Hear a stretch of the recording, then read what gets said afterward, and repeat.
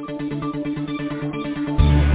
are in the condition we are in the state of ignorance we are in the state of war, in the state of economic depression, in the state of depletion of the resources of our planet because of the greed of psychopaths who thought they could create their own reality. Well, look at the reality they created.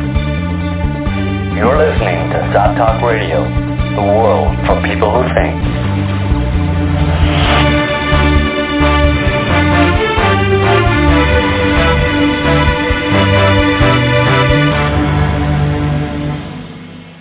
Hi, and welcome to Stop Talk Radio. I'm your host, Joe Quinn, with my co-hosts Jason Martin, Neil Bradley, and Pierre Lascaudron. Hi, everyone. Bonjour. This week we're talking about the historical great games of the global elite, and to deal with that subject, we will be talking with Eric Walberg. Eric is a Canadian, an author, and a journalist who specializes in the Middle East, Central Asia, and Russia. He's a graduate of University of Toronto and Cambridge in economics, and he has lived in both the Soviet Union and Russia, and then Uzbekistan as a UN advisor, writer, translator, and lecturer. He is a writer for the foremost Cairo newspaper, Al-Ahram, and a regular contributor to Counterpunch, Dissident Voice, Global Research, Al-Jazeera, etc. Eric is also the author of two books. One is called, and that will maybe we focus on mostly the show, is Postmodern Imperialism, Geopolitics, and the Great Games.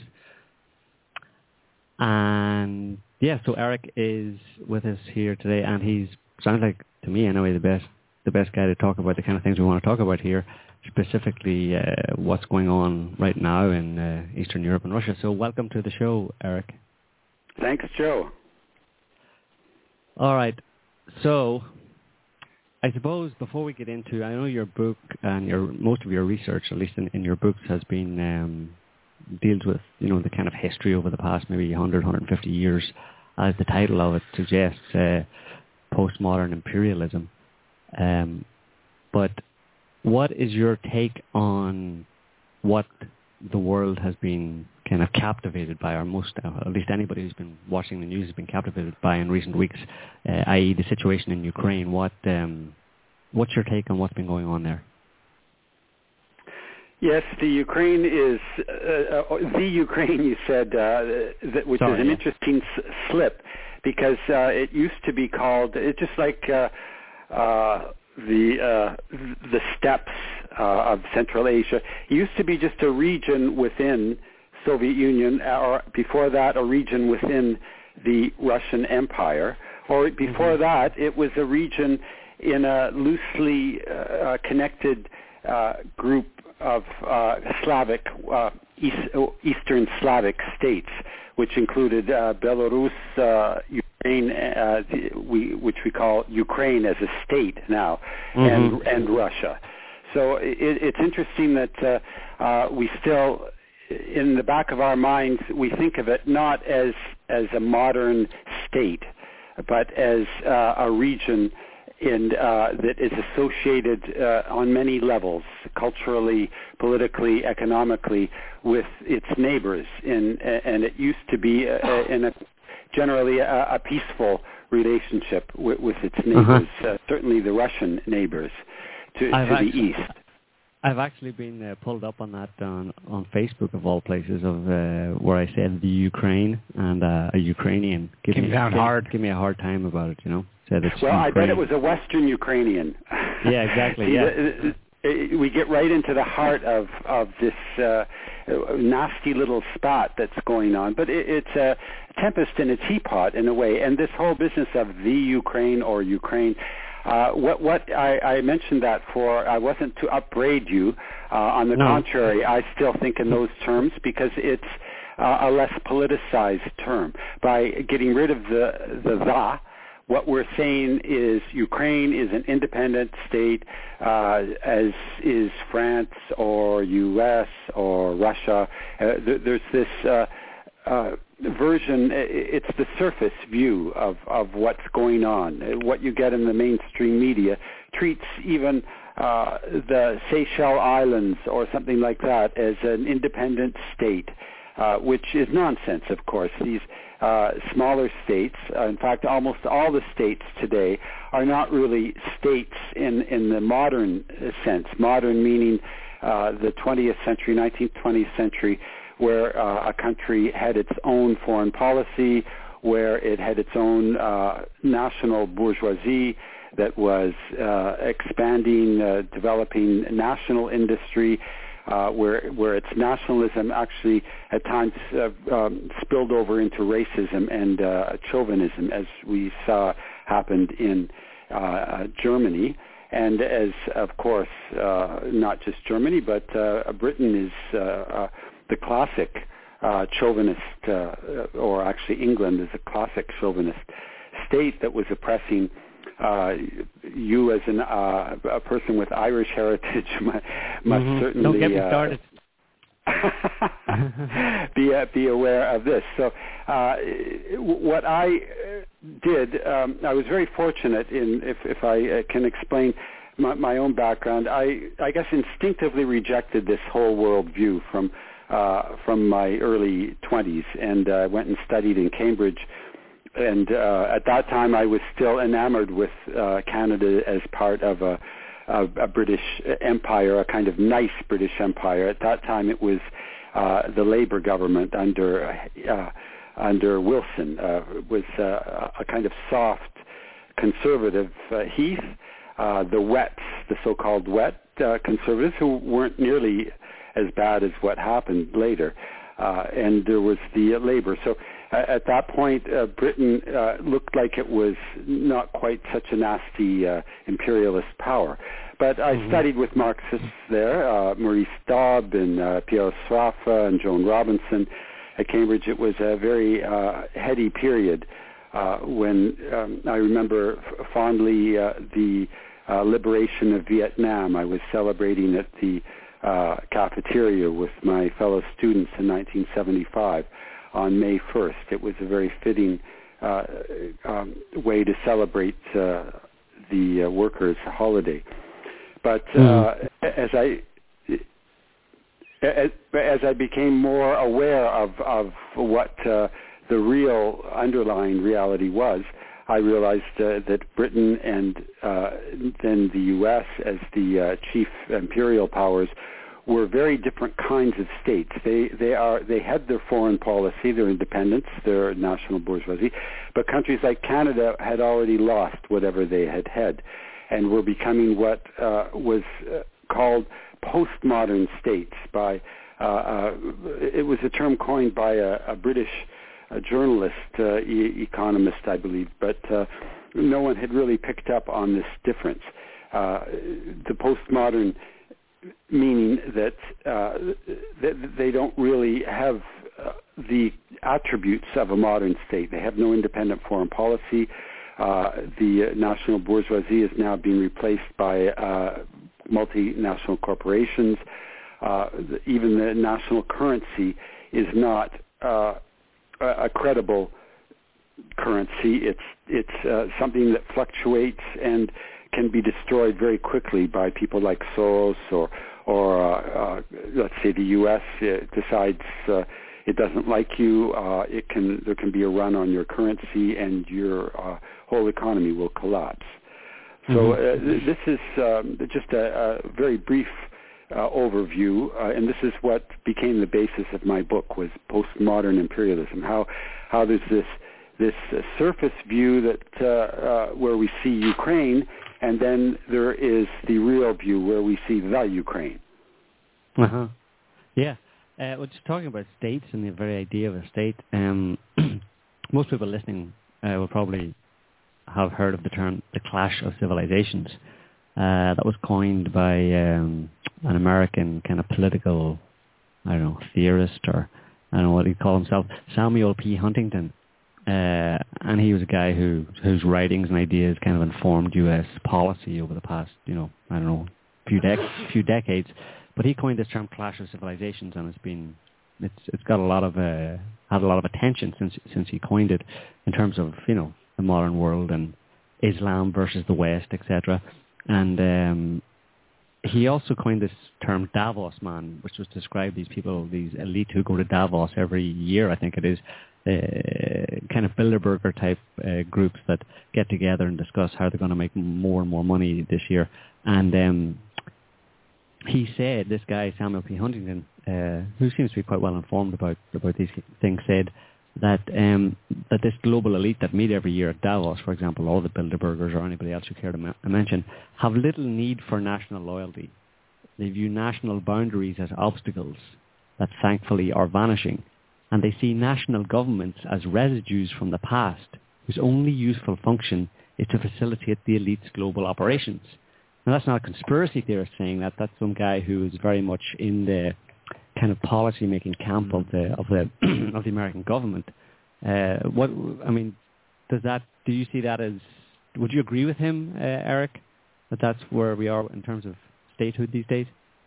Absolutely, and you are a member of the. You could say the natural conclusion of that whole process of internationalization was the creation of the European Union, and to bring all of the states into one organization where they can be monitored, and to bring all these postmodern states, because even Britain has no independent foreign policy anymore, as we saw under Tony Blair, when the Britain became a very sordid and disreputable adjunct to the U.S. in its plots around the world. And I'm just looking for, there's a very nice quote by the president of the EU, a Belgian, poor Belgium. Let's see now. Yes, the EU president Herman van Rompuy, who said that the time of homogeneous nation states is over. The belief that countries can stand alone is a lie and an illusion. So often it's very important to know what these people are thinking, because they often express the underlying logic of what's happening in the world today. So Huntington most definitely also put his finger on Islam as the new Soviet Union.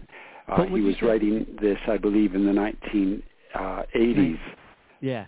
Would you say that idea about nation states, I mean, we're just given two quotes here from people who are in the know and in a position to direct kind of government policy and the policy of the American empire and the European Union, for example, and they've just said that nation states are a thing of the past. Do you think that runs counter to the general perception of the average person in any of these nation states? I mean, my impression is that people would be quite alarmed if they thought that was really where they were trying to push things. Well, you see, another part of that quote from Huntington was that it's a national governments are a residue, you said. And that's very true from the empire's point of view. And what is the surface view? We see nationalism. We have flags. We go to the Olympics. We like to think we're proud of being a Canadian or an Irishman.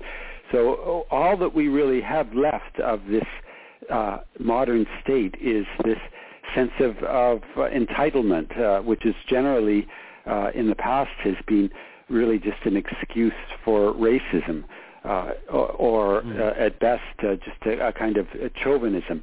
Nationalism itself, the nation state itself, was born in imperialism. Prior to the 16th century, there were kingdoms, there were shifting alliances, but there was no really national economy. There was no taxation. There was a king that was basically trying to rape and pillage other kingdoms or even his own subjects. But it really, when we think of the modern state, it's something that was born in the whole process of establishing a standing army, navy, which would then launch wars of conquest around the world to basically steal and oppress other nations. So that's It's not Sorry? such a bad thing then? You would say that it's not such a bad thing then, this move well, to I'm abolish trying to nation just states? understand what's happening. I think until we really understand all of that surface, what's happening underneath, the good and bad of industrialization, development, globalization, we can't really come to any conclusions. But what I would say is that this is also, I came to understand this when I was writing my book, Postmodern Imperialism, that Hobson, if you know the great 19th century writer, he was the first to really coin terms like imperialism and to analyze them in a modern sense under capitalism. And he, there's a wonderful quote. Take me a minute to find it, so I can't quote it exactly from my book, but it's in my book. I urge people to I think you will find lots of tasty morsels. But he said that nationalism really just arose as a chauvinism based on this conquest. So the average Joe, the average Brit, Bruce or whatever let's say Manchester or someplace in the 19th century, he would see the flag waving. He would hear Cecil Rhodes has just conquered another huge chunk of Africa in the name of Britain, and you would stand up at your schools and you would sing "God Save the Queen." And this was when nationalism really arose, was in the 19th century, and it was a way to dupe the poor, exploited working class, give them a sense of a false sense of self-respect, because you're a Brit, you're a white, and you are better than the wogs out there, and if you want to, and you've got a little bit of savvy, if you can read and write and are ambitious, you can join the Navy, you can travel the world, you can go and meet people and kill them. That was a nice ad for the U.S. Army. Someone had made a joking ad, but also, or else you could join the Foreign Service. You could go and you could sleep with black women, have them as servants, even though you yourself are a nobody in Britain. You can go and become a somebody in the empire. The white man's burden. That's the white man's burden, yeah. Yes, it's a very hard thing to do, but someone's got to do it, right? Yeah. Wow. So once I started to realize what imperialism was all about, I became electrified and aghast. That it's not the benign kind of imperialism that we were taught in school in Canada about the wonderful pink map where the sun never sets on the British Empire. When I was growing up in the 50s and studying in the 60s, that was the way we were told. Imperialism was a good thing. Once I realized what imperialism was all about, it set my agenda for the next, the rest of my life. I have to help expose what it really is and where it stands today and what kind of imperialist games are being played. Well, I have a little bit of a question, because I was reading your book and you have this kind of separation of like GG1 and GG2, this great game. And getting back to the situation in Crimea, I mean, is this just a continuation of what's currently going on? Is it some sort of new move? I mean, is it kind of, as you described, this turning a pawn into a queen situation with Russia? Is this, Russia coming into its own? I mean, what's kind of going on there? Is it just a big theater with this grab and this so-called quote-unquote grab or quote-unquote annexation of Crimea? What is that all about? Well, you see, this would never have been a problem 30 or 40 years ago if we were still in the second great game. Just for the listeners, just quickly, I came upon this categorization because I realized there were very distinct periods in modern imperialism. The classical imperialism of late 19th century very quickly broke down. World War I was all these imperial powers, Germany, Britain, U.S. sort of standing back a bit, but it was there looking for its piece of cake. And Japan, Italy, all of these countries were fighting over the remaining colonies, and they wanted to have as many as possible. Well, they bankrupted themselves in the process. They sparked a communist revolution in Russia, and what slowly came into being was a new kind of logic on the because it was no longer various imperialist powers fighting among themselves to divide up the world. It was defeated. All of them were basically defeated, including Britain, because it was bankrupted and by the war. And the only one that survived was the U.S. To come in and pick up the pieces. That's when the U.S. became a real imperial power, and it was controlling all of the others. Eventually, by World War II, the U.S. was in complete control, and it was fighting the communist enemy. So there was united imperialism. Before it was squabbling imperialist powers. Now you've got a united empire fighting the communists. So when that was the case, Crimea was part of the Soviet Union. And that's why Khrushchev could so cavalierly give it. I mean, it looks nicer on a map to just say, okay, that's part of the Ukraine, because it sits right on the underbelly of Ukraine. But in fact, it was always a part of Russia, culturally, strategically.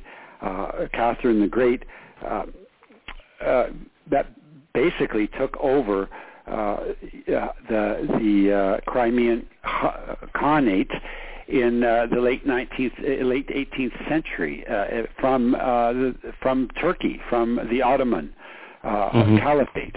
So it was never, and at that time there was no such thing as Ukraine. There was the Ukraine. There was the area of the black soil where the kind of rural Slavs spoke a dialect that was perfectly intelligible to any Russian, but it was a bit like. Well, in fact, I need subtitles when I watch Scottish movies, or I think Irish is generally more understandable to North American. It's being more, but if you get a Scottish brogue, I can't understand that at all, and I'm a quite literate person who's read a great deal. So Ukraine was always part of the Eastern Slavic, what would you call it? I don't want to call it a nation, because it was the Russian Empire. So we just call it the Russian Empire. Demographic. It's kind of like... It's demographic, yes. Okay, so when the Soviet Union collapsed, all of a sudden, there's this... You could say that what we have now, which I call Great Game 3, is in fact a reversion to Great Game 1. In a sense, but it's so mixed up with other elements that because of that fight against the communists, communism, all of these other countries were subsumed and became part of the American empire, which is not they're not directly controlled. You don't have Obama phoning Merkel and saying, you have to do this. What you have is international institutions like the Monetary Fund set up after World War II, which were part of the Second Great Game, World Bank, even the United Nations. These were institutions that were set up to stabilize a united world empire, which was in a standoff against an alternative which was socialism, communism at that time.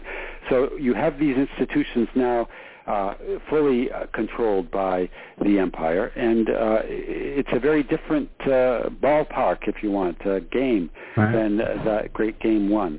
And something like Ukraine and Crimea, it was obvious that was, if the U.S. moves in, which it did, and destabilized the Ukrainian government, as part of its own expansion eastward, the EU and NATO. These were the U.S. is just waiting for the right opportunity to pursue these. Of course, when authority collapses in Ukraine, I would have, as a Crimean, I would have jumped at the chance to abandon that sinking ship and to make an alliance with with my brothers. If you're a Slav. Eric, yes. Just from a geographic point of view, I mean, that maybe there's a question that people maybe don't understand or is a bit confusing for people. Since, as you said, Crimea sits on the kind of underbelly there of Ukraine, how can the Russians say that that part of Ukraine is Russian when it's further away from Russia than the rest of Ukraine? I mean, Ukraine used to be part of the Soviet Union, so why isn't the rest of Ukraine also seen as part of Russia? You know what I'm saying? Just in terms of the distances, Crimea is further from Russia than Ukraine. Well, not much, and in fact, it borders. The Russians are busy completing a bridge, which has actually already started. Excuse me, a causeway across the strait, the narrow strait that joins Russia to the Crimea. There's the Sea of Azov, so they are finishing that bridge now, and it really borders on Russia, and of course, just the way you phrased that question, part of the Ukraine. It was never part of something called Ukraine. It was the Khanate. It was an independent, autonomous region of the Ottoman Caliphate until the late 18th century, and then it was incorporated. It was conquered by Catherine the Great, who was Tsarina of the Russian Empire, and it was incorporated into the Russian Empire. Had nothing to do with Ukraine. And in fact, there are various pockets in the Ukraine that Odessa, it was very much a Russian Jewish port. And also the eastern Ukraine, Donetsk and Kharkov, these are all Russian cities primarily. I don't know what's going to happen with East Ukraine. It's very messy now because if the new Ukrainian government gets more and more chauvinistic and anti-Russian, I don't know. I wouldn't even know what to advise Putin at this point. Do you think that anti-Russian sentiment is really shared by the people? Because it does sound like there's not so much a minority, but a large contingent of people in Ukraine who don't seem to be anti-Russian. Well, yes, especially it's an east-west divide. In fact, all the elections over the last 20 years, there was this euphoria, I suppose, with the collapse of the Soviet Union because of, most people regret that now, but at the time I was living there, and I remember that people were excited at the idea of more goodies from the West, or there was a kind of a glorified view of the West at that point. So, and of course, West Ukraine was actually part of Poland before in the interwar period between World War I and World War II. It was part of Poland, but prior to that, it was part of Russian Empire. So you see, these borders have changed, and the allegiance of various people. It's a very confused situation. So, if you're a native Russian speaker, you're pro-Russia.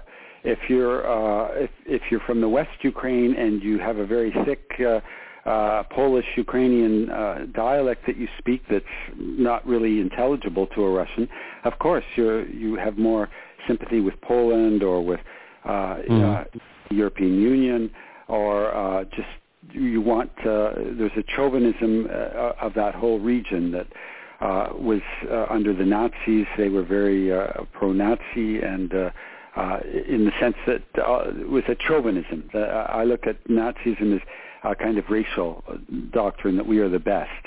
It was a kind of Nazism gone mad, and I think that they encouraged this. They encouraged it among the Croatians and in Yugoslavia. They encouraged it in the Ukrainians in the Western Ukraine. So in pursuit of their own mini fascist groups.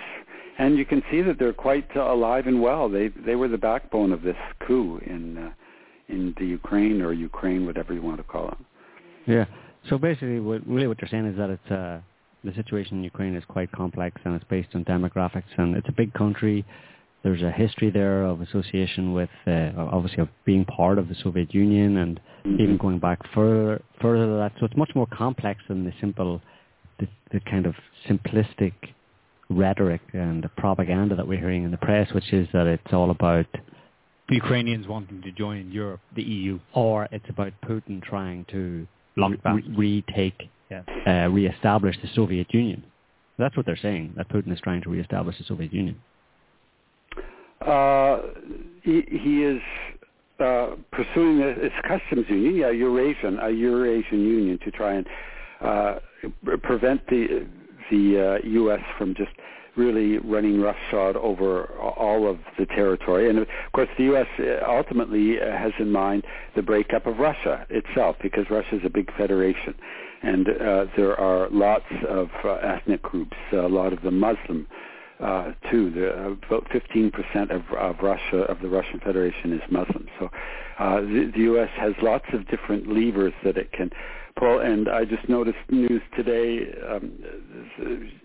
State Department, whatever, said we're now going to turn our attention more to Central Asian republics to protect them from Russia. So, I mean, all this is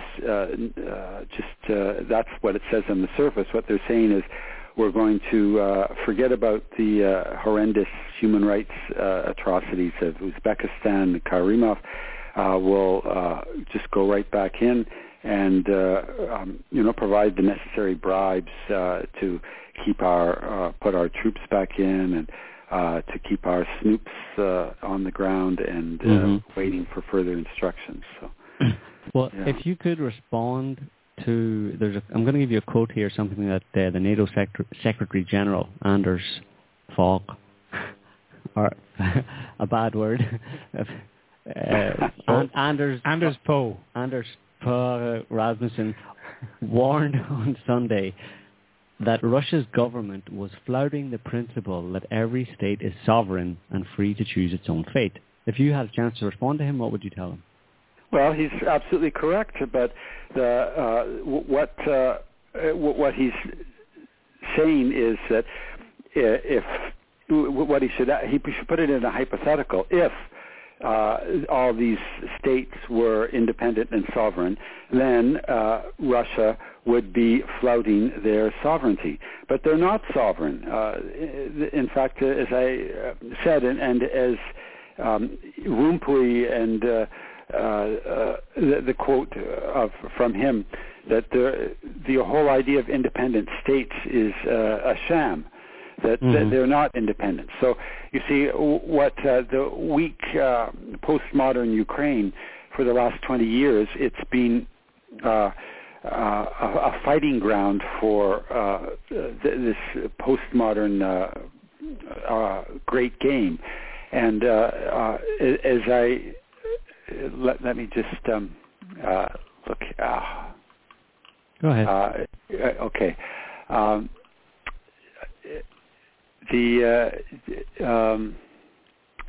What I wanted to do is just quote from. Well, okay, I can't find the actual quote, but you see.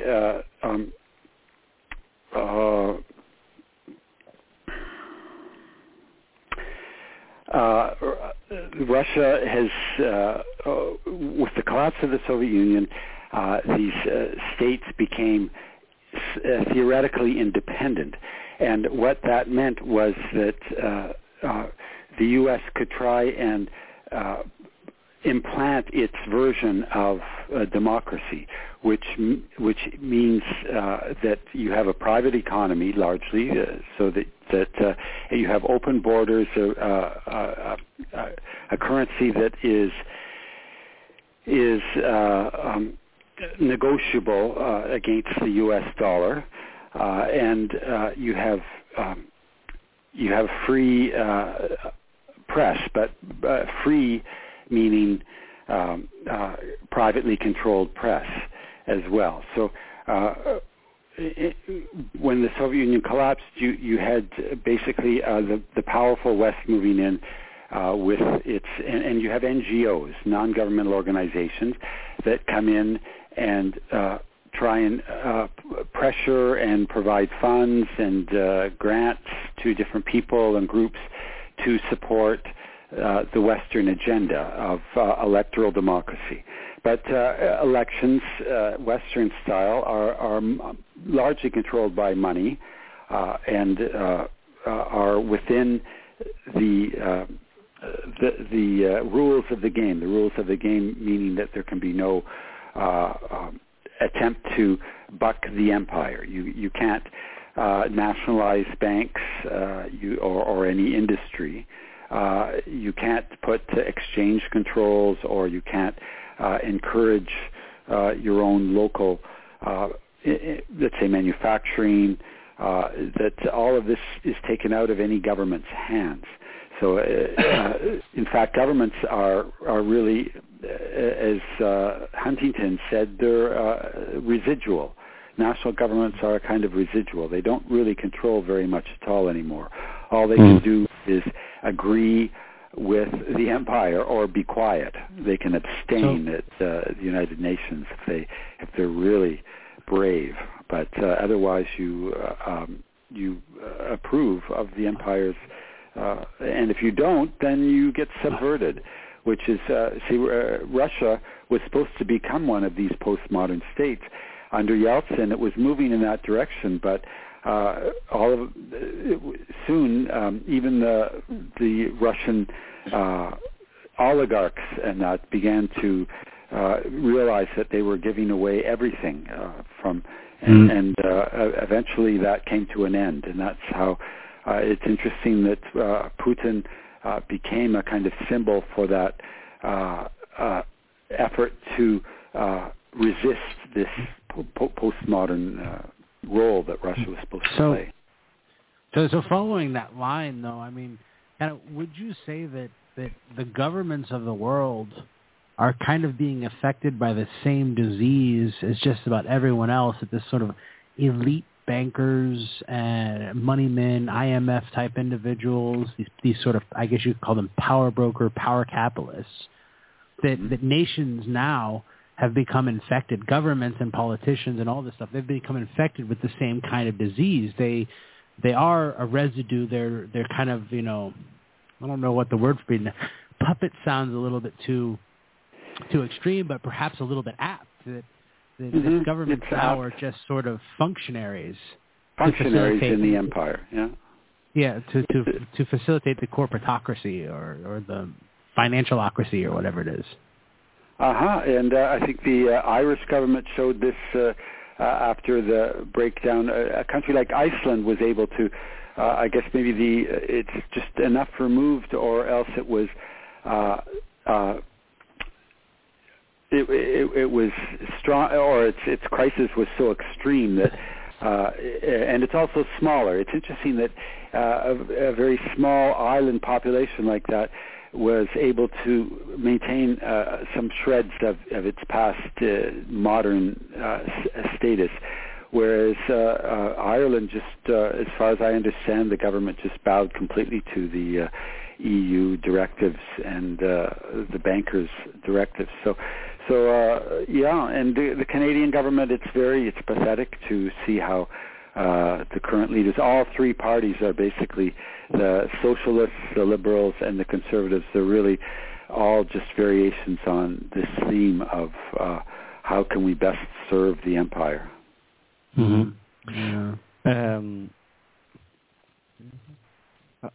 Maybe one question or two.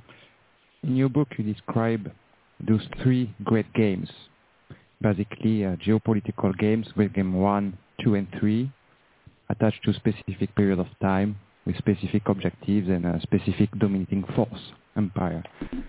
Although you show that there are some things that transcend this great game. For example, this notion of Rimland and Heartland and the fundamental of geopolitics. So could you explain a bit more about that, Eurasia in particular? Yes, Britain, being the first empire, was the Rimland. Rimland meaning that it works around the edge of and it's a naval power or it's a maritime power, whereas Heartland, Russia was the classic Heartland power, that it is at the center of the Eurasian landmass, and that it had a very different history of imperialism, because it was expanding in a more or less natural way, moving outward to what its natural limits would be geographically the sea. So Britain was able to expand because of its navy and the technology that allowed the maritime expansion, and that's how it so rapidly became the world imperial power, because it was able to move quickly all around the world, and through its military might basically capture most of the world in its grasp, whereas Russia was a slower expanding power in the original Great Game. So that geopolitical emphasis was very important in the first Great Game. But as technology developed, and with air power and satellites and now telecommunications that is so rapid, and once you have set up these international institutions in the post-World War II period that all operate electronically, this geopolitical need for conquest abated, or it should have abated. When we look at the wars in Afghanistan and Iraq, it looks very much like what was going on 150 years ago. So it's puzzling in a way, and actually this is the great debate, if you could say, going on within the imperial establishment in the U.S. Someone like Obama represents a kind of liberal side of trying to use these institutions, to use NGOs, to use culture, the American mass culture, etc., to shape and mold the world opinion, versus the more hardcore flag-waving Republicans that which was the Bush, let's invade or bomb Iran, the famous McCain. So you've got these two branches of the imperial establishment basically fighting it out, and so that's the basis of today's Great Game. And again, that's why it is different than Great Game 1. In Great Game 1, there was the British culture and bringing the white man's burden, bringing culture to the natives. That was definitely there, but it wasn't nearly so important, and it wasn't so highly developed. Also with the financial institutions like the IMF as we have today. So and the possibility that's what people like Huntington and then Soros, their vision is a more liberal one of using the cultural soft power, as I talk about in my book, versus the hard power. I mean, you still need the hard power, but you just keep it as keep it inside a velvet glove, and only bring it out when absolutely necessary. So, back to this heartland thing. So, Neil's got something to say. Sorry. No, I'm glad you mentioned it. I just want to clarify something for listeners. the heartland theory was first brought up by Halford Mackinder, and as Eric's just been describing, it's sort of a formula for the way the British Empire 150 years ago would see the world and then take action to take it, basically. And it was neatly summarized by the author himself, Halford Mackinder. He said, who rules East Europe commands the heartland. Who rules the heartland commands the world island. Who rules the world island commands the world. Now, the two things strike me there. First, who rules East Europe? That as a primary geostrategic consideration. Right. Now, think of what's going on right now. Exactly. That's the second thing is, who the hell thinks like that? Well, no, there's a 150 precedent. years ago. There's a precedent. These guys are playing chess, essentially. That's what they're doing. That's the basic strategy of chess, control the center. Although, again, that is, as you say, 150 years ago, or not quite that long ago, but more 19th century mentality, whereas today some of that logic is less compelling. Applicable. Well, because of the extent to which the world already is united in terms of U.S. dollar as a reserve currency, the international banking system basically operating. You could say the Iraq War and the invasion of Libya. These were mopping up operations where the world bankers still didn't have control of local currency. That's a very cynical view. I mean, there were other aspects of that too. Also, the issue of Palestinian struggle that Iraq, Saddam Hussein was supporting. So again, it's complex, and there still is a certain geopolitical logic, but it's not quite so compelling as it was, I would say, 120 years ago. But if we go back to 120 years ago, for example, when Mackinder was saying this, and people like him were, geostrategists were looking at the world, or even before that, maybe during the height or the heyday of the British Empire. I mean, it seems to me that there were a certain group of people at a certain point in time, probably starting with the British, who did look at the world at some point and say, we want to control it all, and they started to spread their empire and their influence around the world. And we today are living with that legacy because that control has remained. Obviously, it's changed with the times, as technology changed, etc. But the fact is that the only reason there can be an empire, an American empire today, really, is because it's standing on the shoulders of the British. Well, and it's also relevant, very relevant today, in the sense that the artificial borders that were created in this first game, the way the squares were divided up on the chessboard, they were often arbitrary. Sometimes they were very craftily made to encourage conflicts between tribes and or else to pacify the French. The British were giving the French this and the Italians that.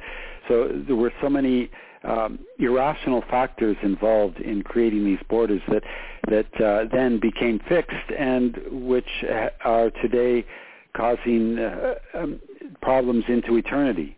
In a sense, we have to move towards a more borderless world ultimately, because those borders that we have are, unless they're sea coasts or mountain ranges, they're generally quite arbitrary, and they were produced by the imperialists for arcane reasons which no longer have any logic at all except to create chaos.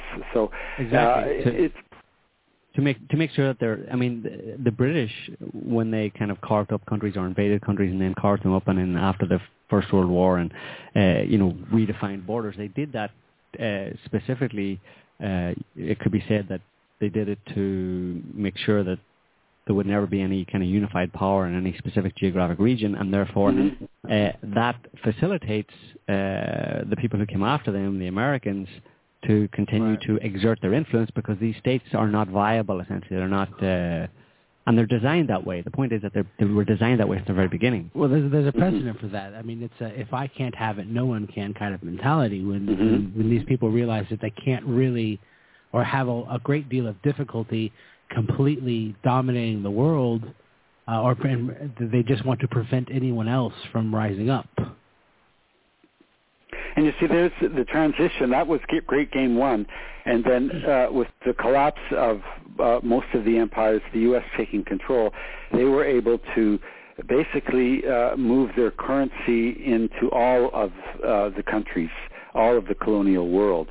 Well, except that part which was socialist and looking to Soviet Union. So, and with that collapse, now, in a sense, we do have a borderless world. Borderless for businessmen and bankers, but not borderless for actual people. It's very difficult, as I realize now. It was much easier for me to travel and live in another country 30 years ago. Today, it's almost impossible for someone that just wants to understand the world or that has altruistic motives. You can't really travel and live abroad unless you're a banker or working for a multinational corporation or working in embassies abroad, protecting the interests of those multinational workers, which is what embassy workers unashamedly do. They do very little for people like you or me who might be caught, but I know some Canadians that were in jail in Egypt, and the Canadian government did virtually nothing except when they were screamed at loudly, and became embarrassed and tried to help a little bit. Eric, I'm going to check to see. We might have a caller on the line here. Okay. Hi, do we have a caller on the line? Hi. Yes. Do you have what's your name and where are you calling from? My name's Charles from Missoula, Montana. Hi, Charles. Welcome. Do you have a comment or question? I just wanted to inject. I hope that you guys will cover this conversation. Hello, Eric, fellow Canadian. But anyway, I just hope that you cover where this is all going, because I just heard an interview. He's like Gold Mule or Gold Jackass or something. I forget his title, but he was talking about where this is going with the Russians, the Chinese. The IMF money is crashing, with all the derivatives and everything. And the critical part of what's going on now is the energy deal. In the Soviet Union, of course, supplying Europe and what have you. And it sounded like from this guy's talk that eventually Russia and China are going to get together with yuan, or however you say that, and it's going to get out of the U.S. petrodollar.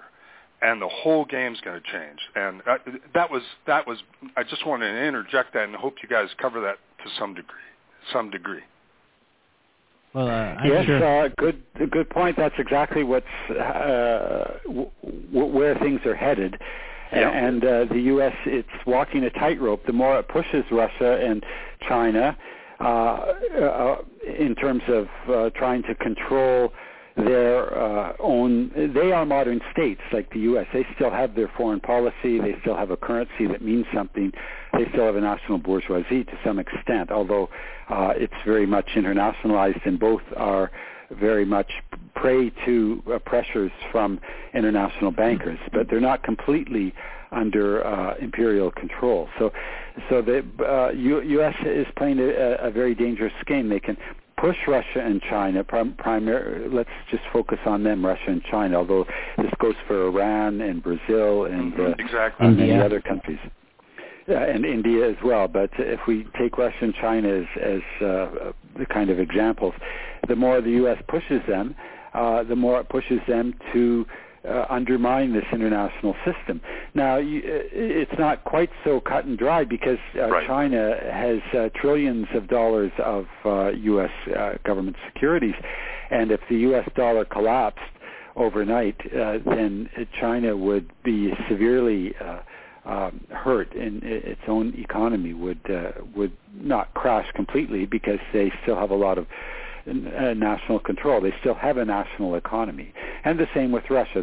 Both of those countries have, to a certain extent, the remnants of a socialist planned economy that could maintain their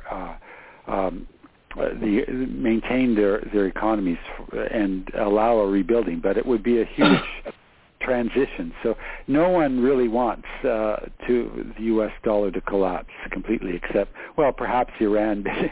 Even Iran certainly has huge debts and dollar holdings, and it needs to sell its petrol, and there's a lot of dancing around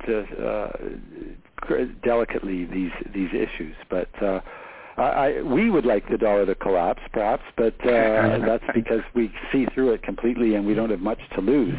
But these other countries, if they're officials or if they're billionaires or oligarchs who are controlling the shot, they're not quite so keen. So yeah, you're right. That is where things are headed, and the more chaos the U.S. encourages, the more likely it is to precipitate its collapse. But you see, that's the whole role of someone like Obama, was to move in and reassert U.S.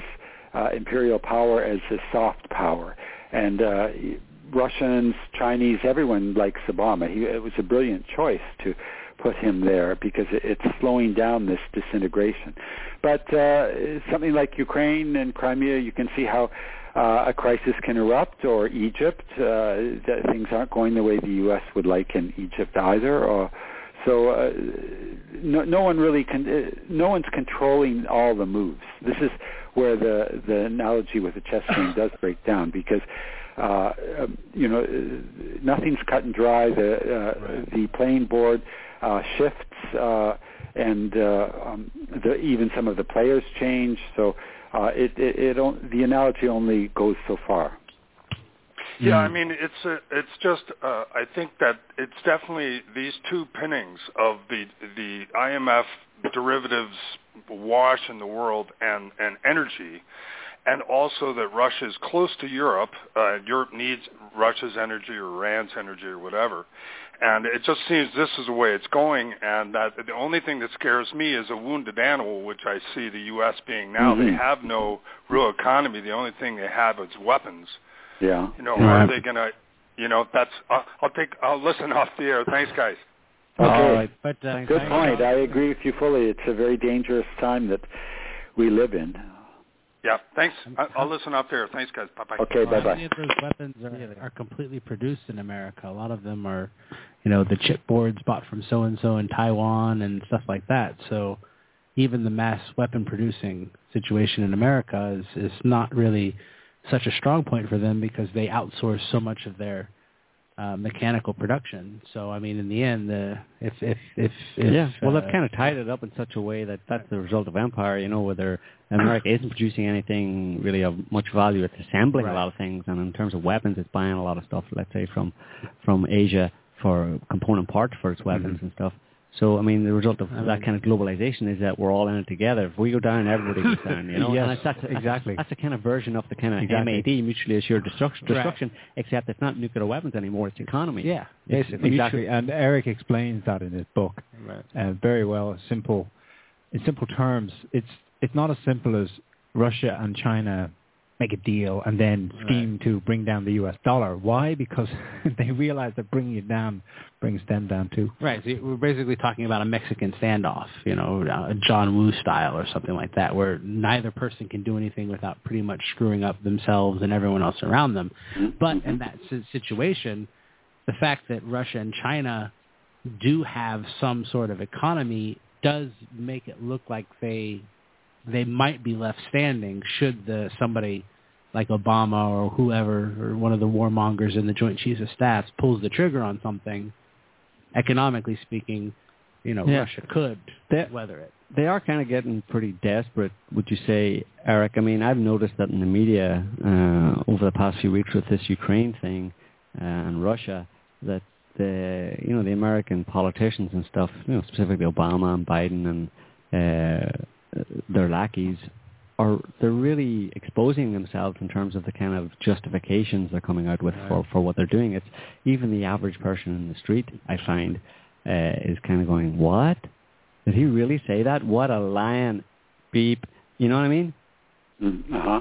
Well, and what puzzles me is that they don't learn from their mistakes, because we went through all of this 4 or 5 years ago with Georgia.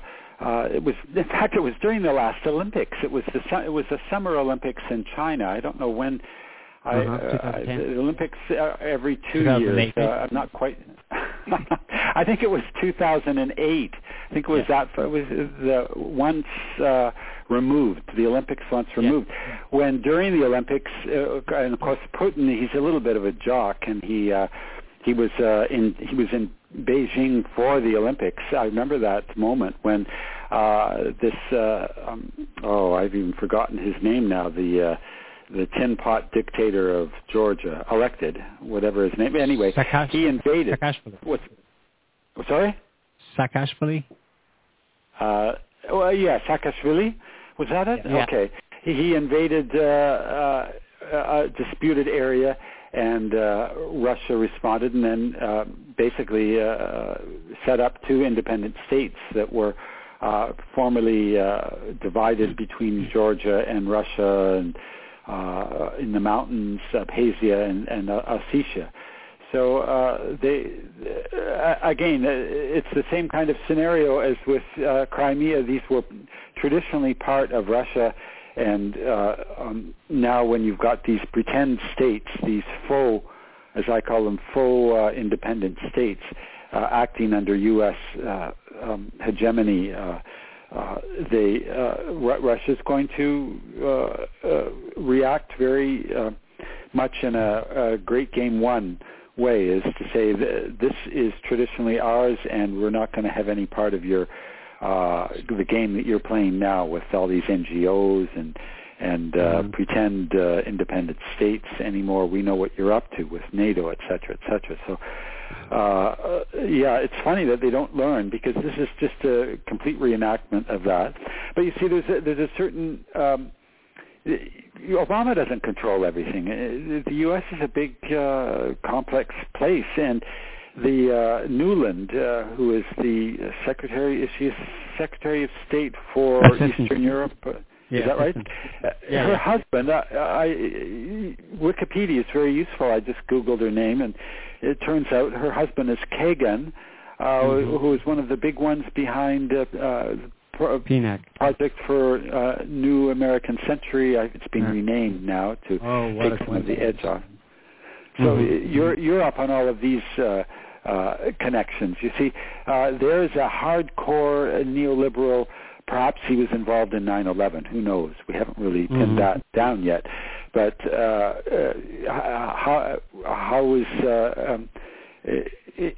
Obama part of that hardcore neoliberal conspiracy? I don't know. I think he was. I think what he's do you a puppet, think? Really, isn't he? I think he's he's more. He's kind of a spokesman, He's a front man by definition, He's out there. Well, I would make one point about him when he first got elected. And I was in LA at the time, and I saw him on TV. He looked really kind of vivant, kind of alive, and a young-looking gentleman kind of. He could dance. He could dance, And then I was watching his speech where he was talking about the NSA, right after the NSA leaks, he was saying you can't have absolute freedom and security, stuff like that. And it looked like he had his life sucked out of him. He had turned gray. It was kind of like a Carter-esque kind of image. So I think that it is entirely possible that he may have actually thought that he was the president at one point. He actually thought he had some power. He thought he was a decider. And then the corporations or whatever, the money men, the lobbyists and all that came along and kind of read him that this is the way it is. And you've seen that he's basically reversed every single promise that he's made. Or he's turned around on it. Did he really want to? Who knows? Did he really intend to do good? Yeah. I think that anybody who becomes president wants to be remembered as being good, except for George Bush, who is just like a total frat boy. I think that they actually want to be remembered as being a great president, and like he's really being made into a patsy right now. I mean, because when he finally comes out of office, he is going to be remembered by history as being the greatest liar that ever got elected. I mean, everything that he said has turned out to be a lie because he hasn't done a single thing that he promised. Well, just on your point, Eric, about PNAC and Victoria Nuland, who was, her leaked telephone conversation, and her husband being Robert Kagan, who was a PNAC guy. He's also up there in the Brookings Institute, and that to me pointed to the fact that she's married to him, and just looking at the Brookings Institute, which is a think tank, which is just another way of saying that this is a group of individuals who are the real policymakers who then give their decisions or their policies to the government to implement, and even the underlings, the supposed underlings in the State Department have more power. Like you see Victoria Nuland as Assistant Secretary of State actually on the ground orchestrating, getting the, how did she say it? Getting the deets to stick on Ukraine. She's the one who's there, with the ambassador in Ukraine, working with the CIA or whoever else, actually making this thing happen on the ground. And she references Biden, who is supposedly her boss and the vice president, saying, referring to him as, let's get Biden in for an attaboy, which means, just Biden, get in there and slap him on the back, and just smile for the camera type thing. So for me, that presented that showed the real face of it, as in these guys are just the faces. It's like when movie stars, the agents are the ones really making the moves. Yeah. So they don't really. You say they have more power, but in fact, I would say that I call them handmaidens. That how much power does a handmaiden have? She can raise her hand or dress up beautifully or put a rose in behind her ear, but these are kind of cosmetic changes. And in fact, there's a logic that you could say the great god of capitalism can just sit back and watch the people carrying out the logic that it's in a way it's like 9/11. I don't know if that's too much of a red herring, but whether or not it was actually carried out by Cheney, whatever, as the truthers insist, there's a logic at work there that that would culminate. It's the fact that a lot of people cheered when the towers went down or saw it as some kind of miracle. That it's because it is a fitting end. It's like an opera or something. There's a logic to the storyline that is carried forward. I might have another phone call here, so I'm just going to go ahead and check to see. Okay, you're not a caller, right? Just listening. All right. Sometimes we have people who we don't know whether our callers are listeners. Can I make a comment on the handmaiden thing? Yes. When I saw that, I actually for a split second, when I think you say that in the book, actually. I saw that term somewhere, and I looked at it, and for a split second, I had a slightly different impression. I thought of these Barbara Nuland characters and these various other different people who are involved in this more as midwives. They didn't knock the person up, but they are kind of very integral to the delivery. Well, that's exactly what she says in her leaked telephone calls. Along with maybe that's where I got it from. She's getting the deets to stick to midwife this thing, and we'll get Biden in for an attaboy. That's how you create in the new American kind of century. That's how you create a new country and a new government and determine the future of millions of people. You get the deets to stick and midwife it and slap some politician in the back and push him in front of the camera.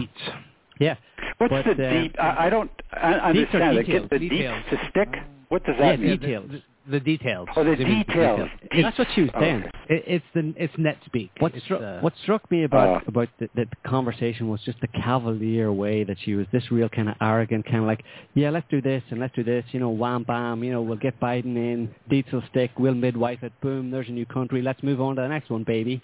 That was the kind of tone of her voice, it's such like arrogance. I just wanted to, Booter.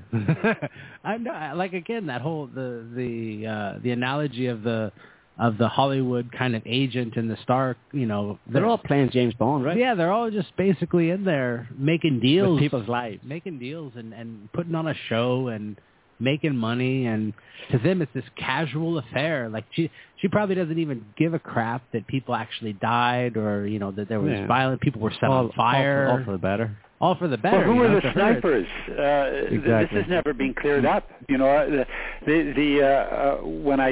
people were asking me here in this village in Canada, oh, poor Ukraine. What about the snipers? A nasty government.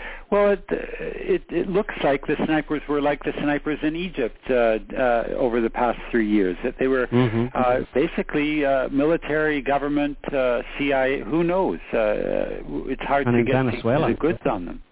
Well, there was evidence released that they were hired by the... Well, there was the other leaked telephone call from the Estonian foreign minister talking to Her Highness Catherine Ashton of the EU, and he said to her that the evidence was pointing to that it was the members of the protesters of the right sector, of the Maidan. They were shooting policemen and their own people, essentially. But that got buried in the news. And that never happened. There's no historical precedent whatsoever for anything like that ever happening. It's totally new. But, Eric, I just wanted to take it back a little bit, maybe in talking about PNAC earlier on, the Project for the New American Century, and this is a quote from your book again, that they called, this is fairly well known, they called for a new Pearl Harbor. This is just prior to 9/11. Called for a new Pearl Harbor, and that the U.S. must discourage advanced industrial nations from challenging our leadership or even aspiring to a larger regional or global role. Because, and I quote again, the U.S. is the world's only superpower. America's grand strategy must aim to preserve and extend this advantageous position as far into the future as possible. I mean, if those guys are the guys dictating policy or were and still are to some extent, then they're very clear about it. Nobody is allowed to challenge. Often from the mouth of babes comes truth, or I don't know, maybe they're drunk in vino veritas, but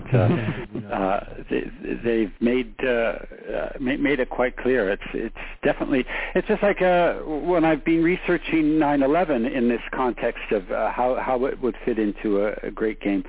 The Great Games.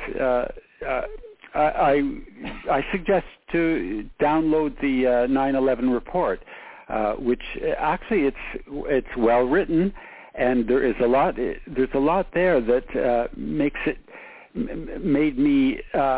It's put me on the fence about. I can't come down hard without really clear evidence about actually who did what, because. There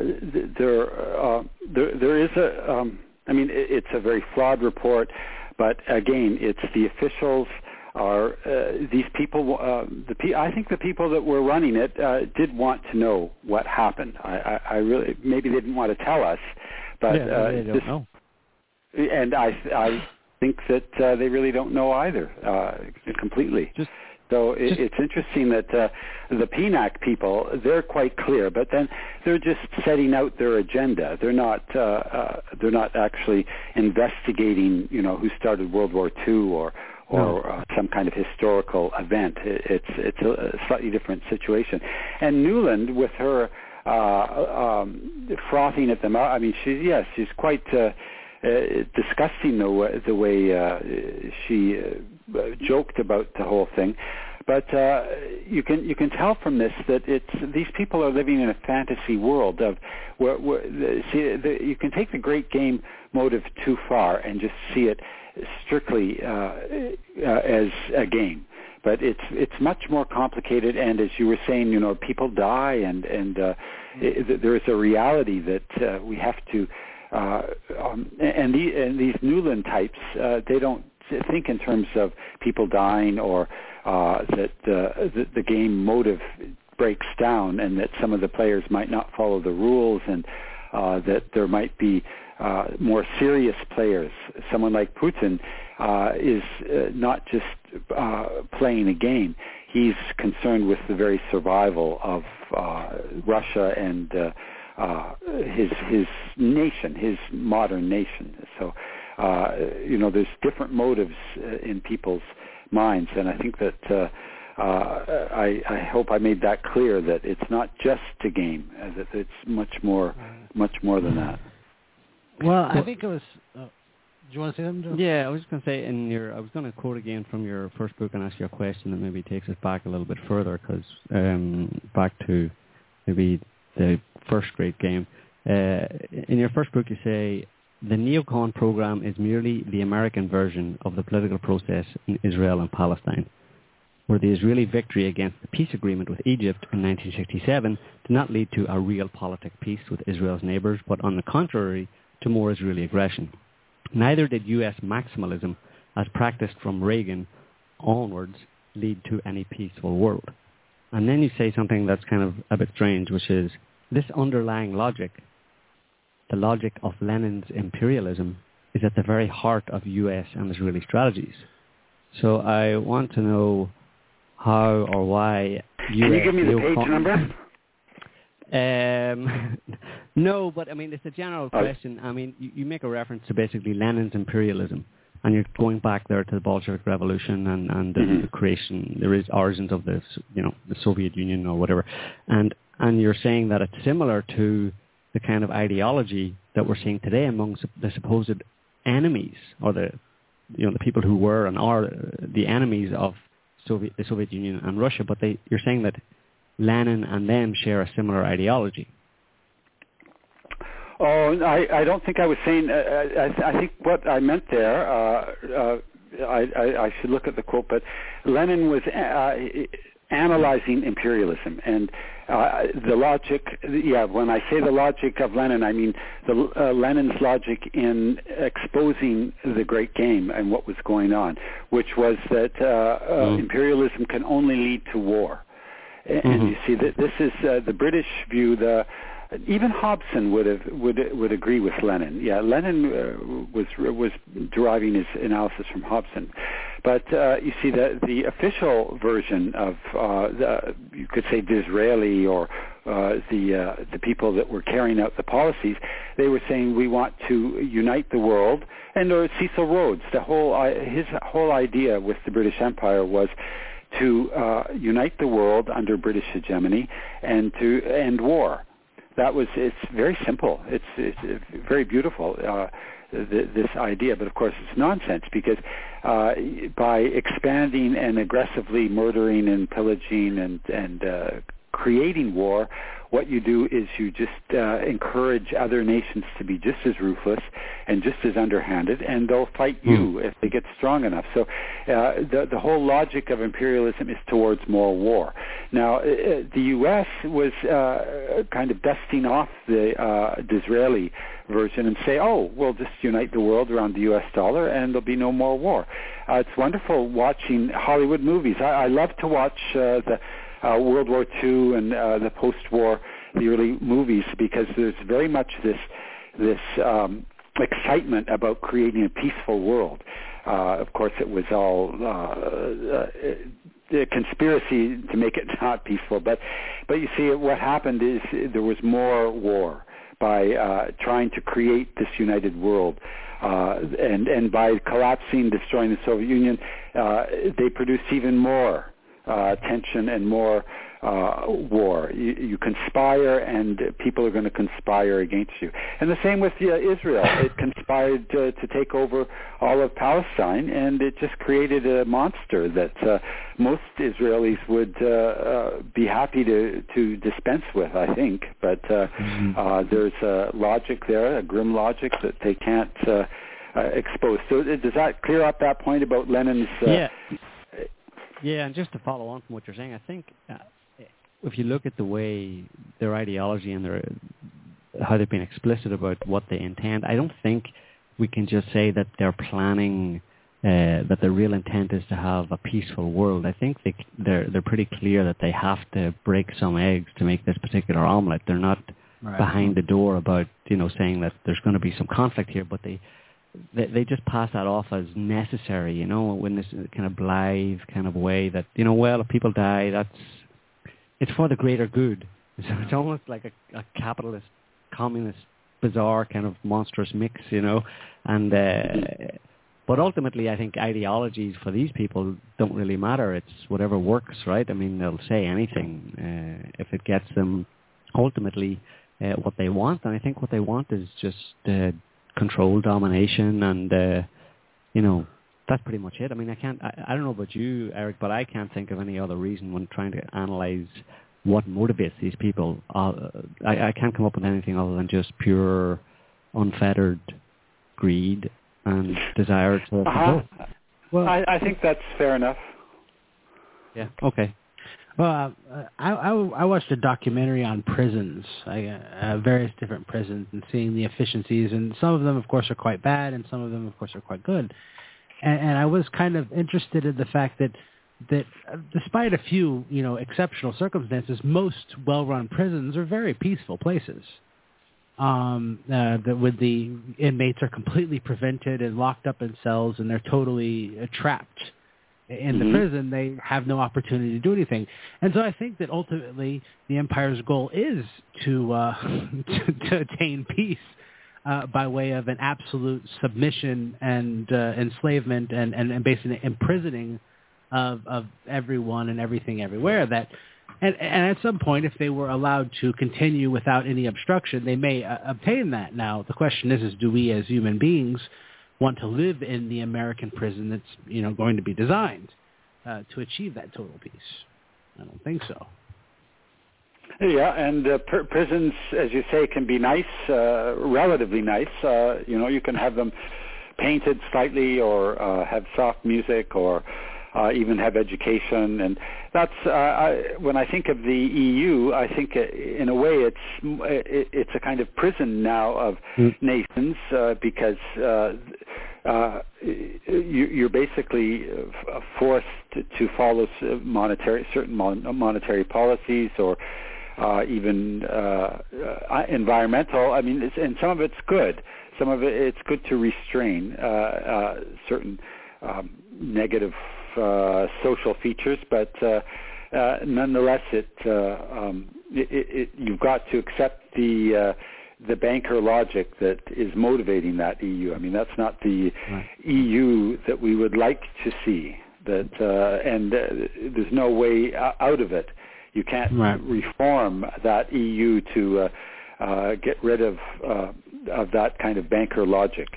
It's embedded in the whole foundation. Something like that would have to collapse before it could be rebuilt.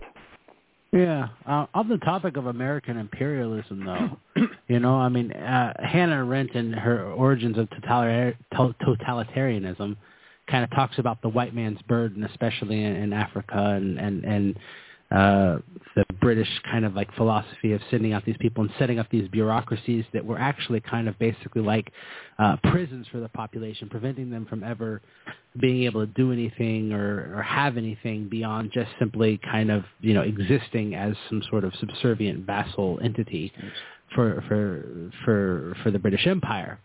So there's this kind of white man's burden that kind of comes from that, and now we kind of have the American's burden, which is the amazing burden of the sort of leader of the free world imposing American-style democracy and capitalism on the world to sort of civilize the natives. And it seems to me that Americans, as a general rule, they still have a lot of trouble of understanding that there might be other ways of living or seeing or experiencing the world, and that maybe some of these countries don't want to be American clones.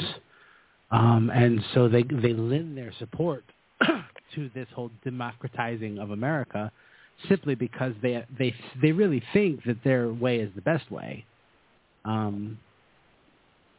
That was my comment on. I didn't really have a question in there, unfortunately, but I just wanted to say that. That's a good point. I don't really know what to suggest to people, let's say in Egypt, where I worked for 6 years and wrote. There are positive aspects to modern quote-unquote civilization, just technology, whatever, but how to structure your society politically and culturally to to avoid the pitfalls, that's very difficult. And that's where I think I was very excited by the possibility of the Muslim Brotherhood taking power, because they're very aware of the culturally negative aspects, and also economically the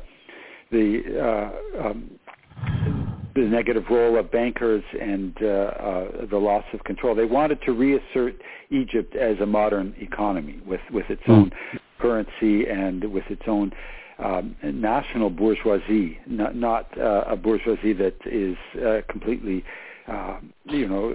spiriting its money abroad and working with the IMF hand in glove. I think that's the problem, and that's the lie that's given. That's the lie that's inherent within the whole idea of the American civilizing influence bringing freedom and democracy. And it gets back to this guy, Samuel Huntington. He wrote another paper, I can't remember the name of it, but he talked about modernizing societies, and it was basically an apology for the way America goes about what it does. And he said that as societies modernize, they become more complex and disordered.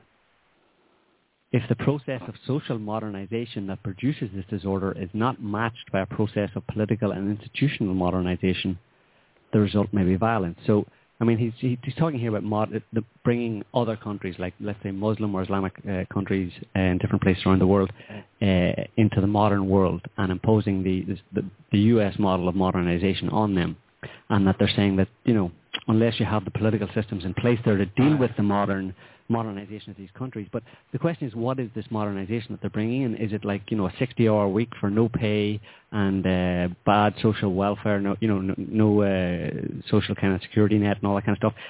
That's the kind of modernization under the IMF that he's talking about. And he's saying that, well, he glosses over that, doesn't mention that, but just says these people are, they need to be modernized. They need to have their countries and their cultures modernized. And there's going to be a backlash against this because these people are just inherently anachronistic and backwards, and they can't deal with it. And you need to have the modern political structures in place to essentially force this modernization on them, because for some reason they just won't get with it. And people in the West are saying, well, yeah, it's great. Look, we've got our iPhones and our Twitter accounts and all that kind of stuff. People in the West support that and say, yeah, they should have what we have. But people in the West don't realize that, or don't even question whether or not their modern society is actually good, or there's any negatives about it, or whether you would want to oppose that on other people, Right. And there's also the idea of the modernization that other countries in the East, let's say, would get, or in Africa would get, would be very different from the modernization that we have here, in the sense that they'd be working a lot longer. I mean, China's a modern country, right?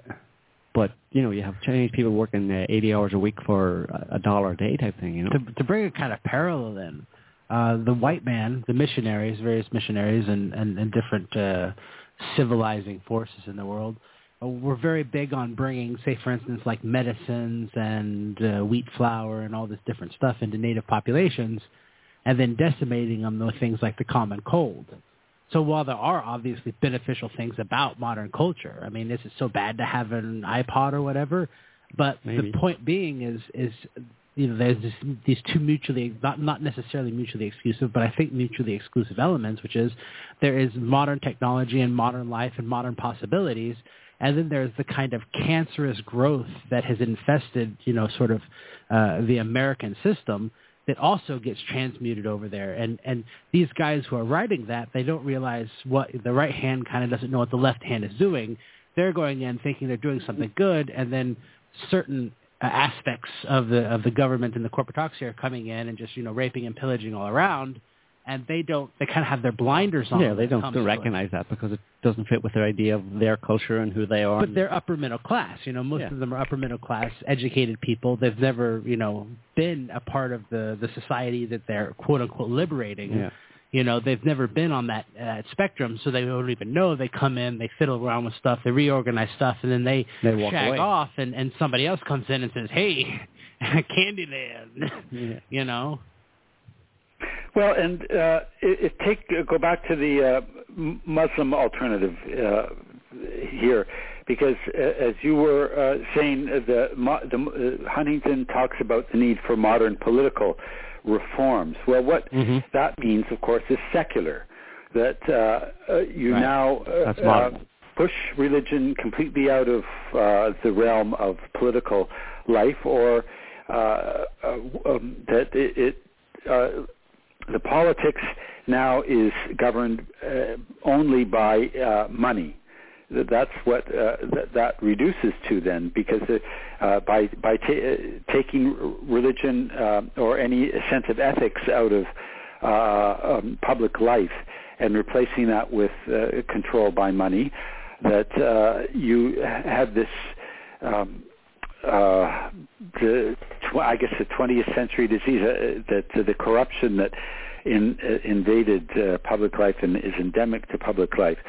So that's secular is one thing that the West implies, because that's a way for the West to control its postmodern,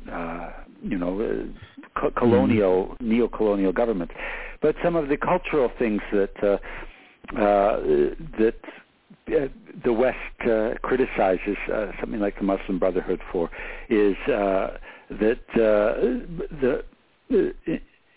trying to reduce the commercialization or of sex, and making women sex symbols, which is the essence of Western culture, is that women are portrayed as sex symbols, and then of course women fight. They might want to fight that, but the commercialization is so overpowering that there's not much they can do.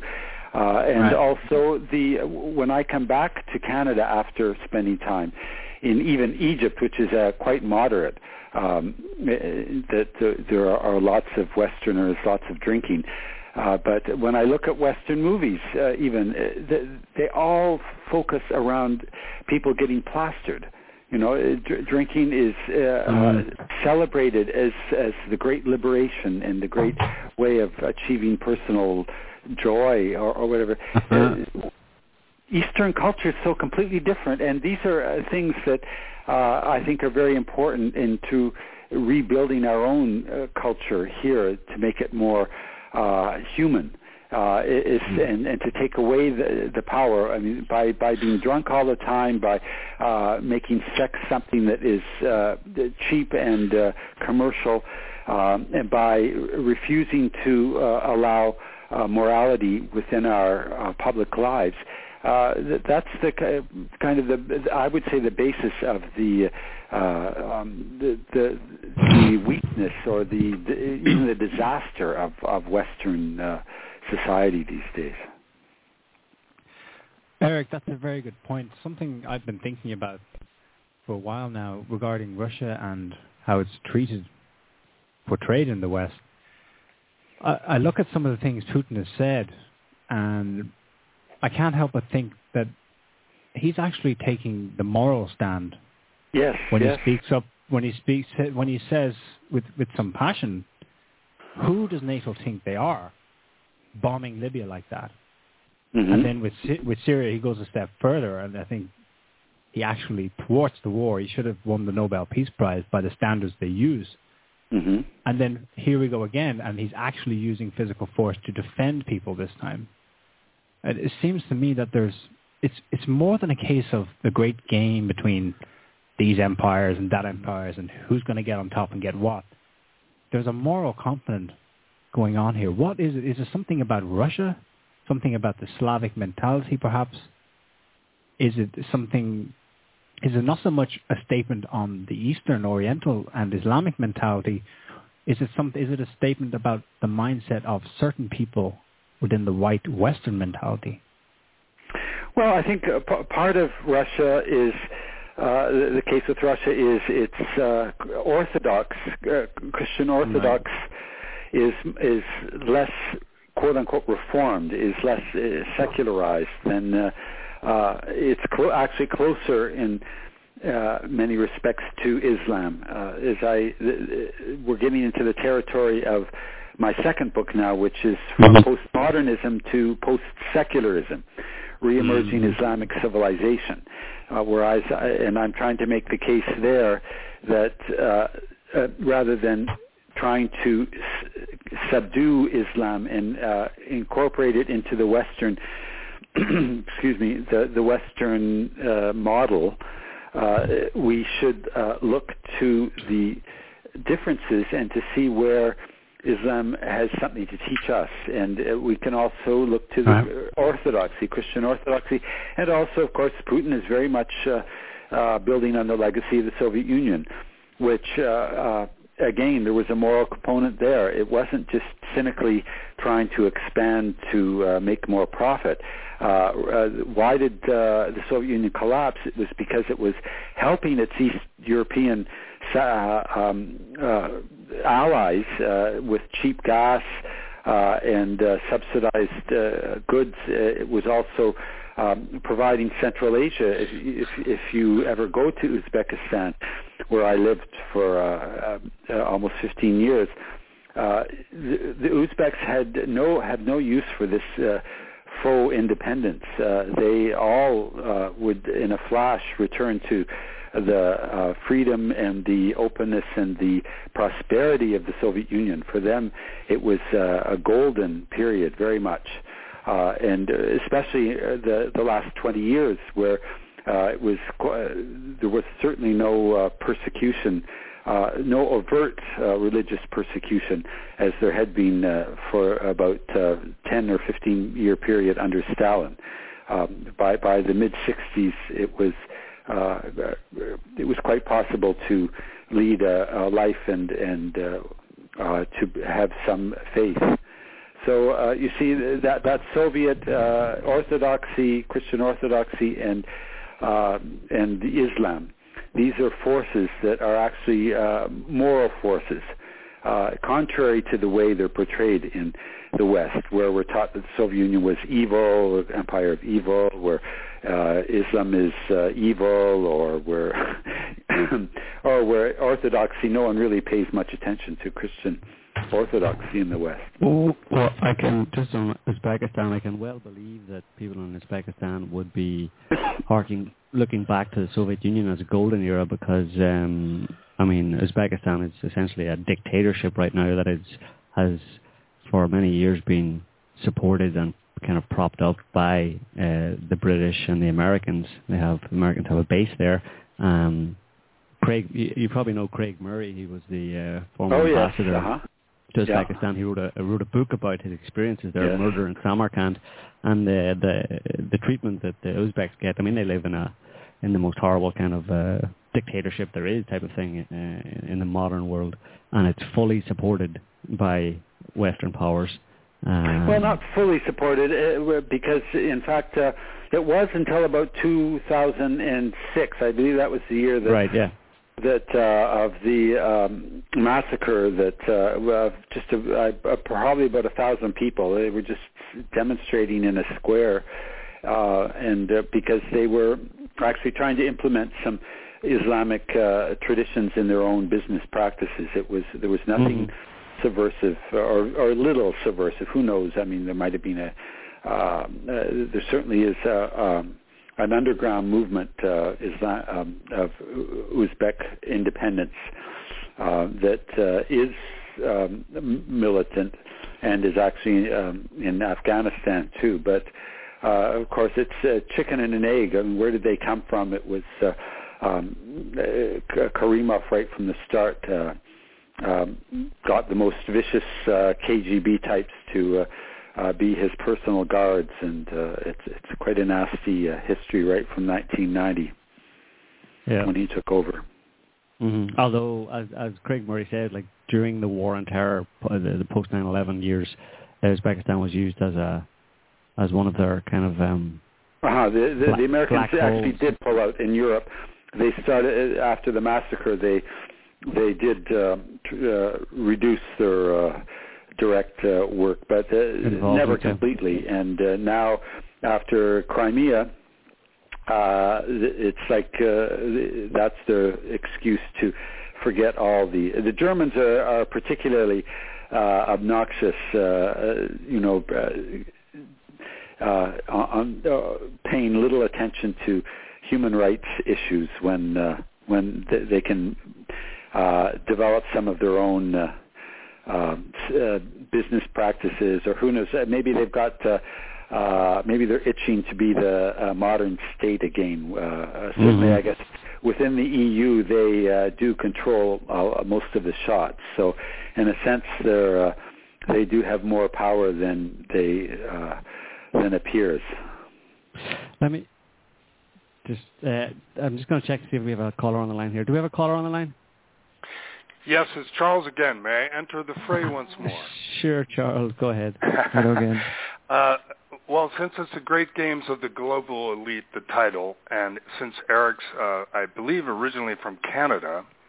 By the way, Eric, thanks for standing up for the Islam, because the way I kind of read it, it was like the Western expansion, where if America and Canada, well, I think Canada did more than America, frankly, but if they had allowed the Native Americans to have their culture, how much richer we would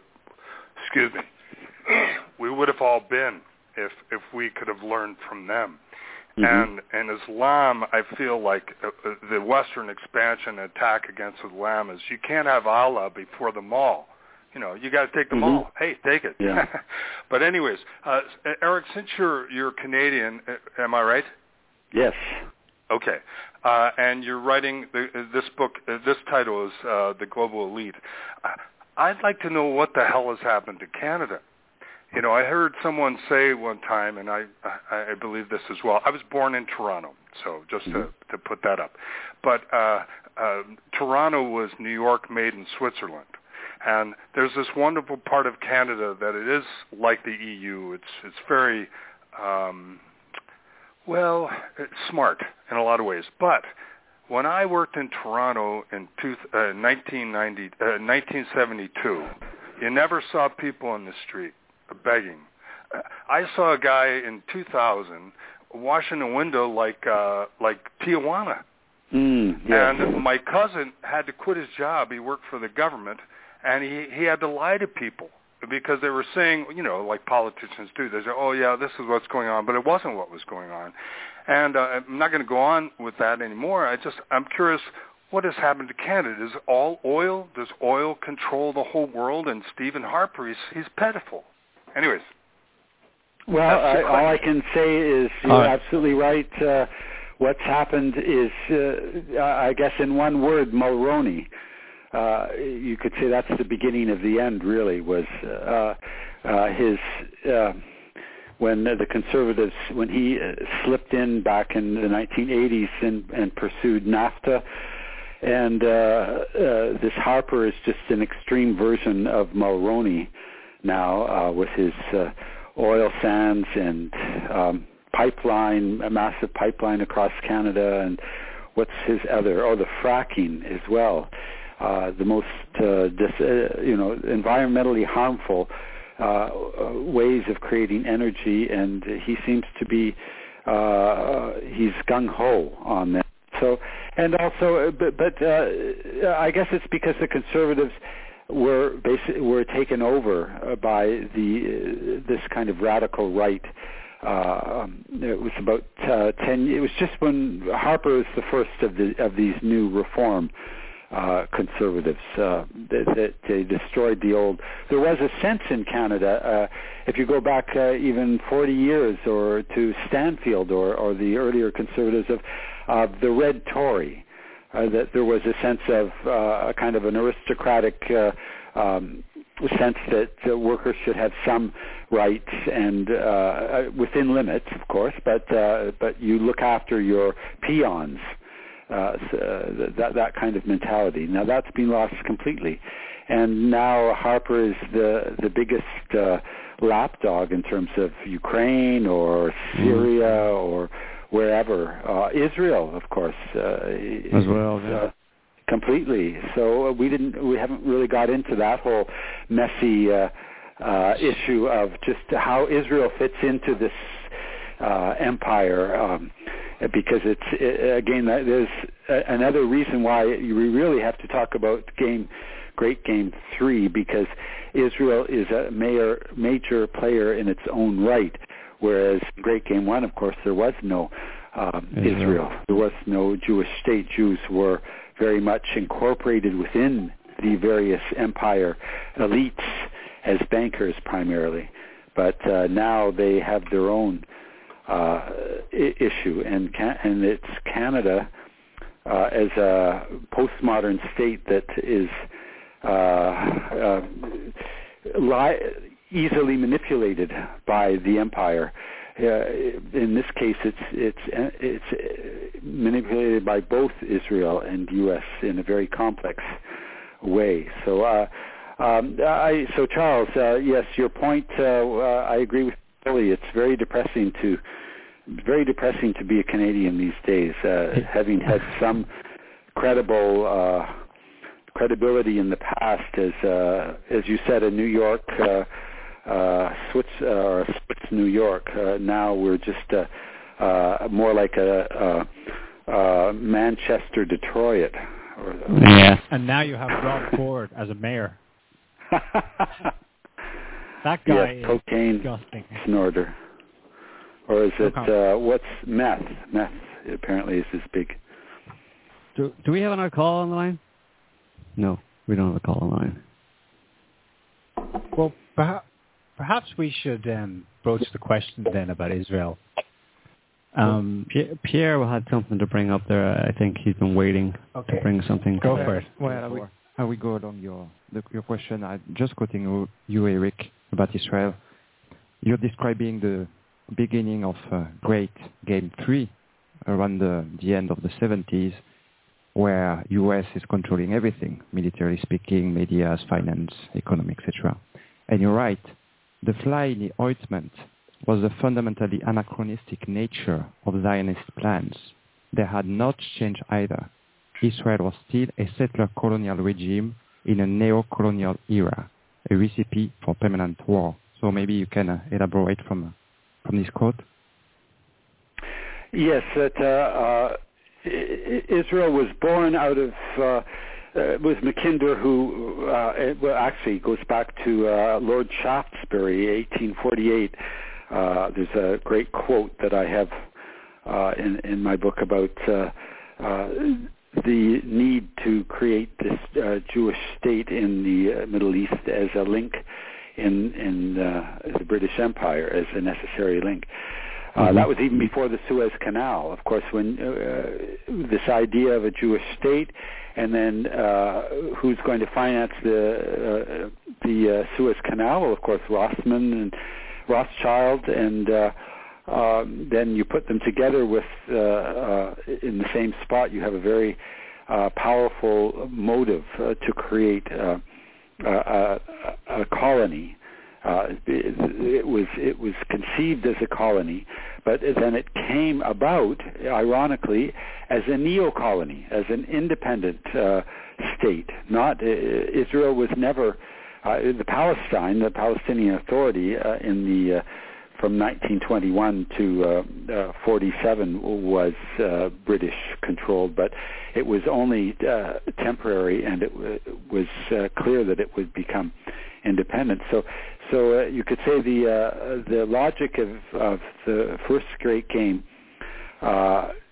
led to this creation of Israel, which then became in fact, Israel has much more to do with Nazi Germany as a concept, because it was it was born out of a racial chauvinism, and then it was supposed to serve British interests, but it did to a certain extent, but by 56, with the Suez crisis and the collapse of the British Empire completely, by that point, Israel then starts to morph into something very, very, very different.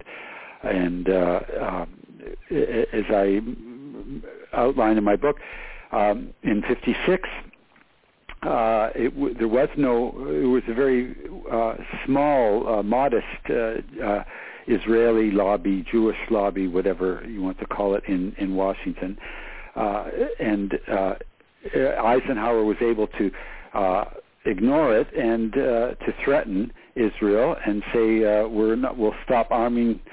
In fact, what was his? I don't have the exact details at my fingertips, but he basically told Israel out of Sinai.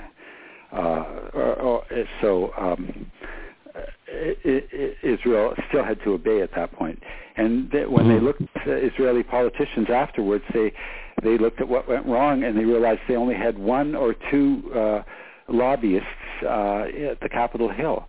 So the next 10 years was a very powerful effort to infiltrate and to control all the Congress and Senate through either directly through assistance in the offices of the congressman, whatever, or just through these organizations like AIPAC and other ones. There's quite a few. I detailed. There's a lot of very good research by people like Petrus that I was able to call on to pull together that whole development of the Israeli lobby and how powerful it became by 67. So Israel was able to keep its Sinai conquest in 67 and then to start to proceed to colonize the areas that previously had no claim to, not even in its wildest dreams. So Israel has become much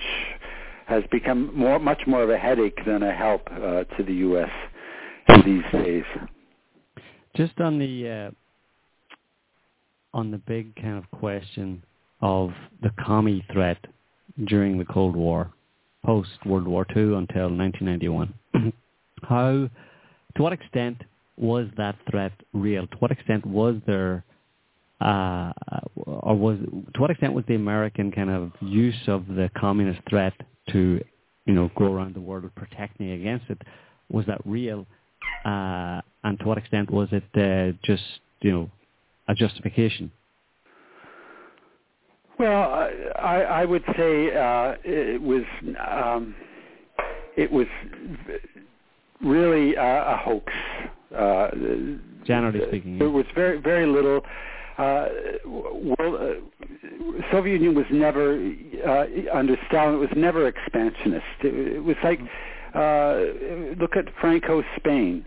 Franco's Spain was not. It was a dictatorship. It was not a nice dictatorship, but it was basically very cautious and self-preservation. That was the essence of both Franco's Spain and Soviet Union. I don't like to idolize it because, of course, there were great, horrible repressions under Stalin, and there were horrible environmental disasters. There was very crude planning in many ways that caused serious problems. And just the borders, this Ukraine problem would not be nearly so bad if Stalin hadn't shifted the borders and taken part of Poland. Of course, these borders are maybe that's a red herring, but there's many things to criticize. But there was never any intent of to invade Western Europe. That's complete nonsense, and that was a hoax. That it's just it makes me very angry to think how people were conned into believing that. And the French Communist Party or the Italian Communist Party, they would never have been. I mean, let's say they came to power, they wouldn't have joined the Soviet Union. These were very independent, very credible parties with a longer tradition than even the Russian party. So I can't go along with that. The whole problem with Eastern Europe, with the Czechoslovakia and the 1968 and all of that was purely balance of power, realpolitik.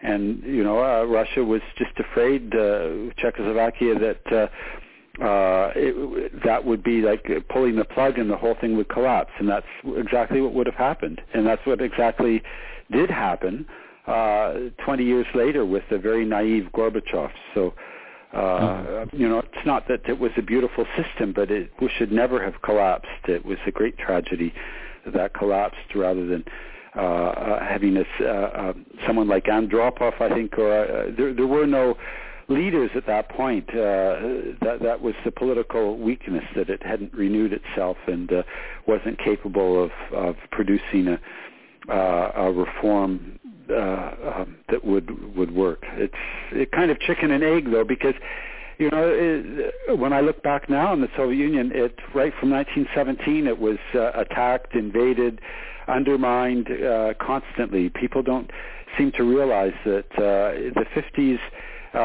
CIA quite openly was infiltrating, sending emigres, right-wing emigres back in that could speak their German or Czech or whatever language, and they were blowing up. In fact, there was sabotage going on. Just it was part of the standard policy, and this was not the case with.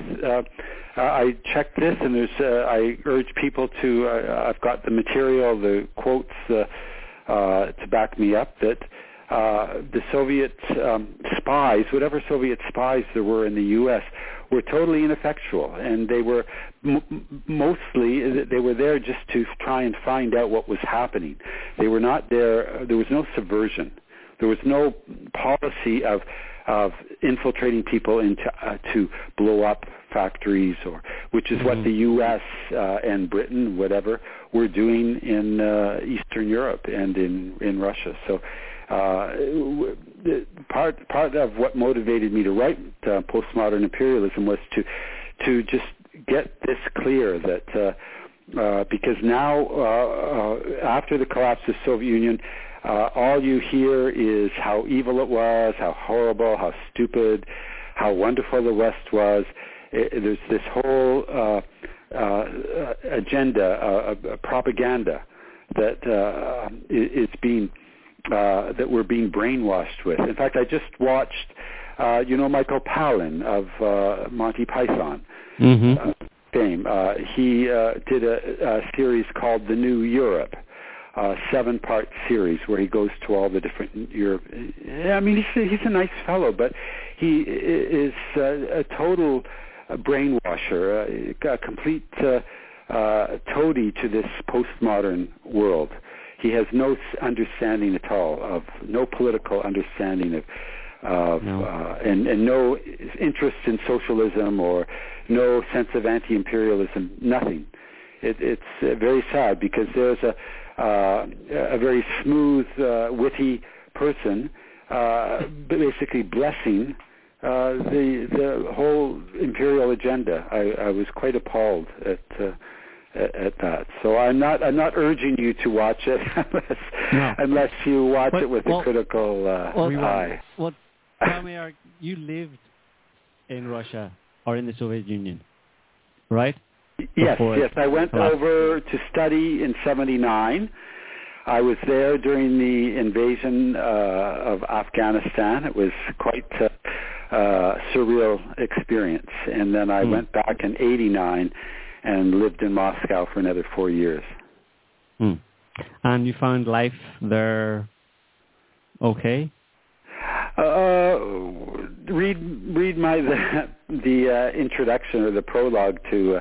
I give a brief account of my experiences there. It was bizarre and surreal at times. But and as a young person who likes, to be free to do to do whatever you want, I found it frustrating in many ways. But I understand it much more clearly now as basically a benign dictatorship. I mean, it morphed into that. In the Stalin period, it was pretty nasty, but by the mid-50s, it was over that really serious negative period. And I had wonderful times. I look back, I would say those were perhaps some of the best times in my life in terms of human relations, travel. It was a huge area. I was able to travel freely. People were wonderfully friendly, well educated. There wasn't a lot of crime. Life was cheap and easy. As long as you didn't want a lot of luxuries, you could live quite happily. Okay, and one more quick question before we have to bring an end to the show. I know you probably explained this in your second book, From Postmodernism to Post-Secularism, but just on the Iraq thing, a major aspect of the latter years after the invasion was life in Iraq was marred by claims of civil war and the appearance of civil war, and fingers were always pointed at the natural Sunni-Shia divide in Iraq, that this was always going to happen. It was just brewing beneath the surface. Do you have any comment on that? Do you know anything whether or not that vaunted claim of underlying religious tension between Sunni and Shia in Iraq is true? Well, we get back to the borders. Where did Iraq's borders come from? They were set up. Britain undermined and basically took over the Ottoman Caliphate, and then created these statelets and called them independent states. Of course, but this is back in the 30s. It was just, they were not modern states then. They were going to be postmodern. They were the early postmodern states that eventually all of the British Empire was turned into postmodern states, which could be manipulated. So, excuse me, it was made up of three completely different areas of the Ottoman. Kurdistan, the Shia part, and the Sunni part of Mesopotamia, and they were lumped together, and they were originally done that by this British woman. I forget her name, but she said we have to do this because we don't want to let the Shia have their own state. That would be the very devil. She actually, that's a quote from the British Foreign Office lady. That aligned with Iran.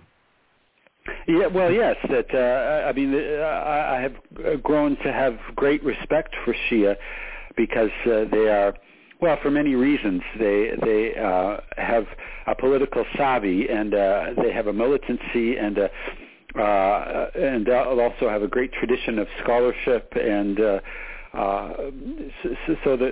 it's a very interesting take. And again, the Sunni Shia divide, the U.S. has been very keen to make it worse, and there's lots of evidence that CIA types were sent in after 2003 to actually create some of the violence and to help it.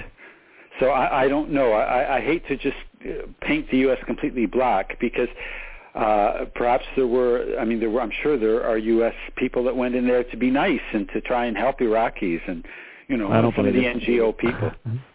I don't believe it. I'm sorry. I'm too cynical.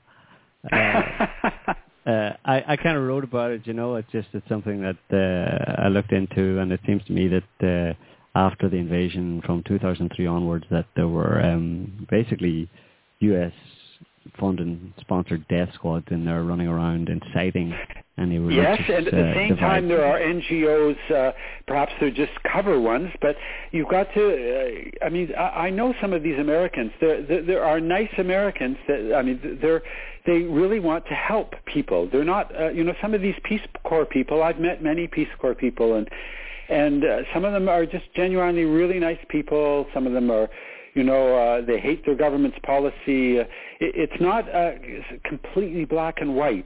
But those people can't do anything really. Yeah, they're not running the death squads.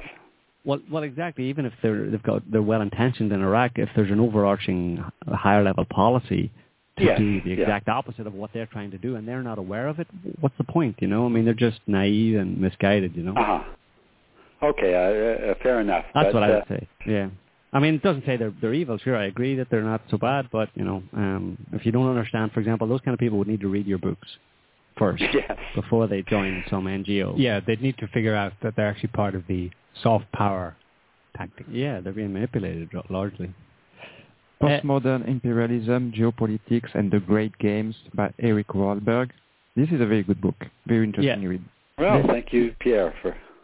Yes, absolutely. Our listeners definitely should read this book if they want to understand it in a broad scale, going back, 100, 150 years, to understand the world that we're living in today. And your second book, which I haven't read yet, but it's called From Postmodernism to Post-Secularism, and I get the impression that it's a good explanation of Islamic culture and civilization and where it came from and where it is today and where it might be going. And how it is definitely a threat to imperialism, but it's also it's not a threat to people like us, and it's a way, an appreciation of Islam is essential to move out of our present dead end. Yeah, absolutely.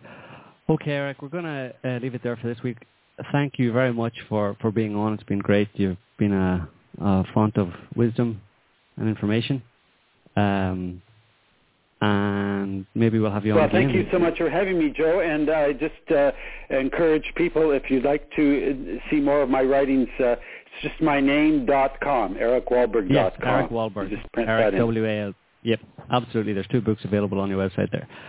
Okay, Eric, thanks again, and thanks to our listeners and to our callers. And next week we're going to be interviewing journalist and author Greg Palast.